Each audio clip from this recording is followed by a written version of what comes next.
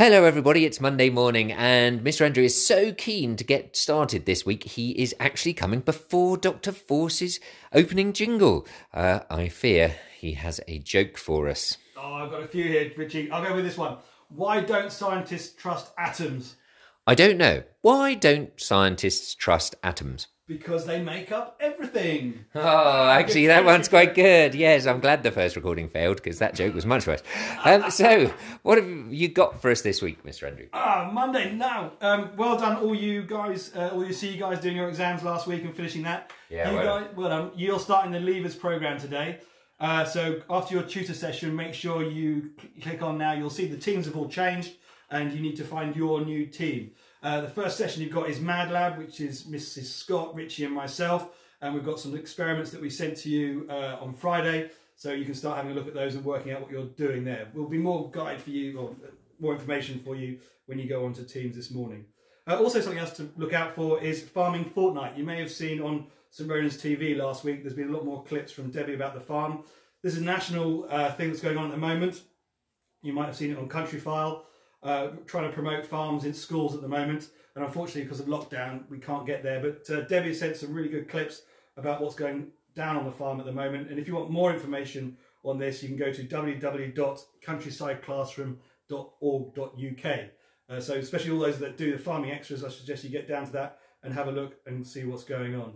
As for the weather this week, looks like an improving picture. It was a bit diabolical on Saturday with the wind and rain, but certainly an improving picture over the week, so make the most of it and get out and have fun, and I'll speak to you tomorrow. Take care, bye-bye.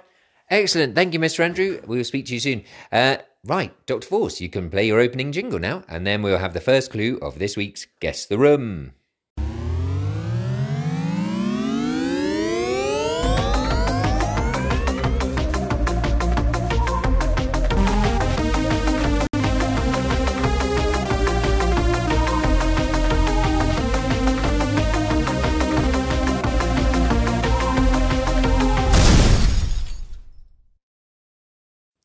It's week 2 of Guess the Room. Now, clue 1, there are some steps in the middle of the room. This is Jack's letter from Ernest Thompson Seton to his father. Dear father, I cannot believe what I have just done. I have taken the life of a wolf and his mate. Most of my adult life has been spent painting and hunting wolves. Now I see that hunting wolves is a terrible thing to do. The first time I saw him, he was caught in a trap, but still a king in every way.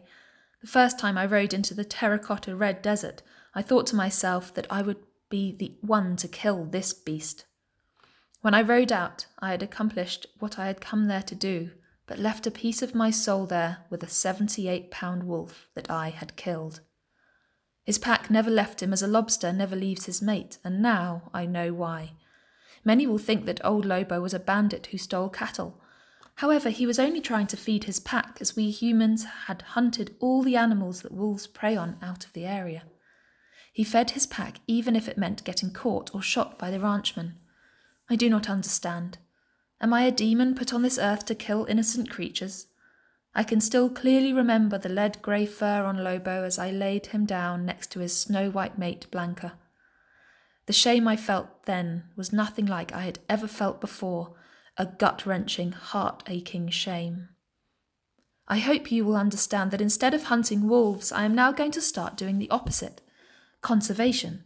I am going to dedicate my life to saving wolves from people like me, hunters. Wolves are not the vicious scavengers we all think they are, but beautiful, intelligent creatures that would never harm a human unless they had to.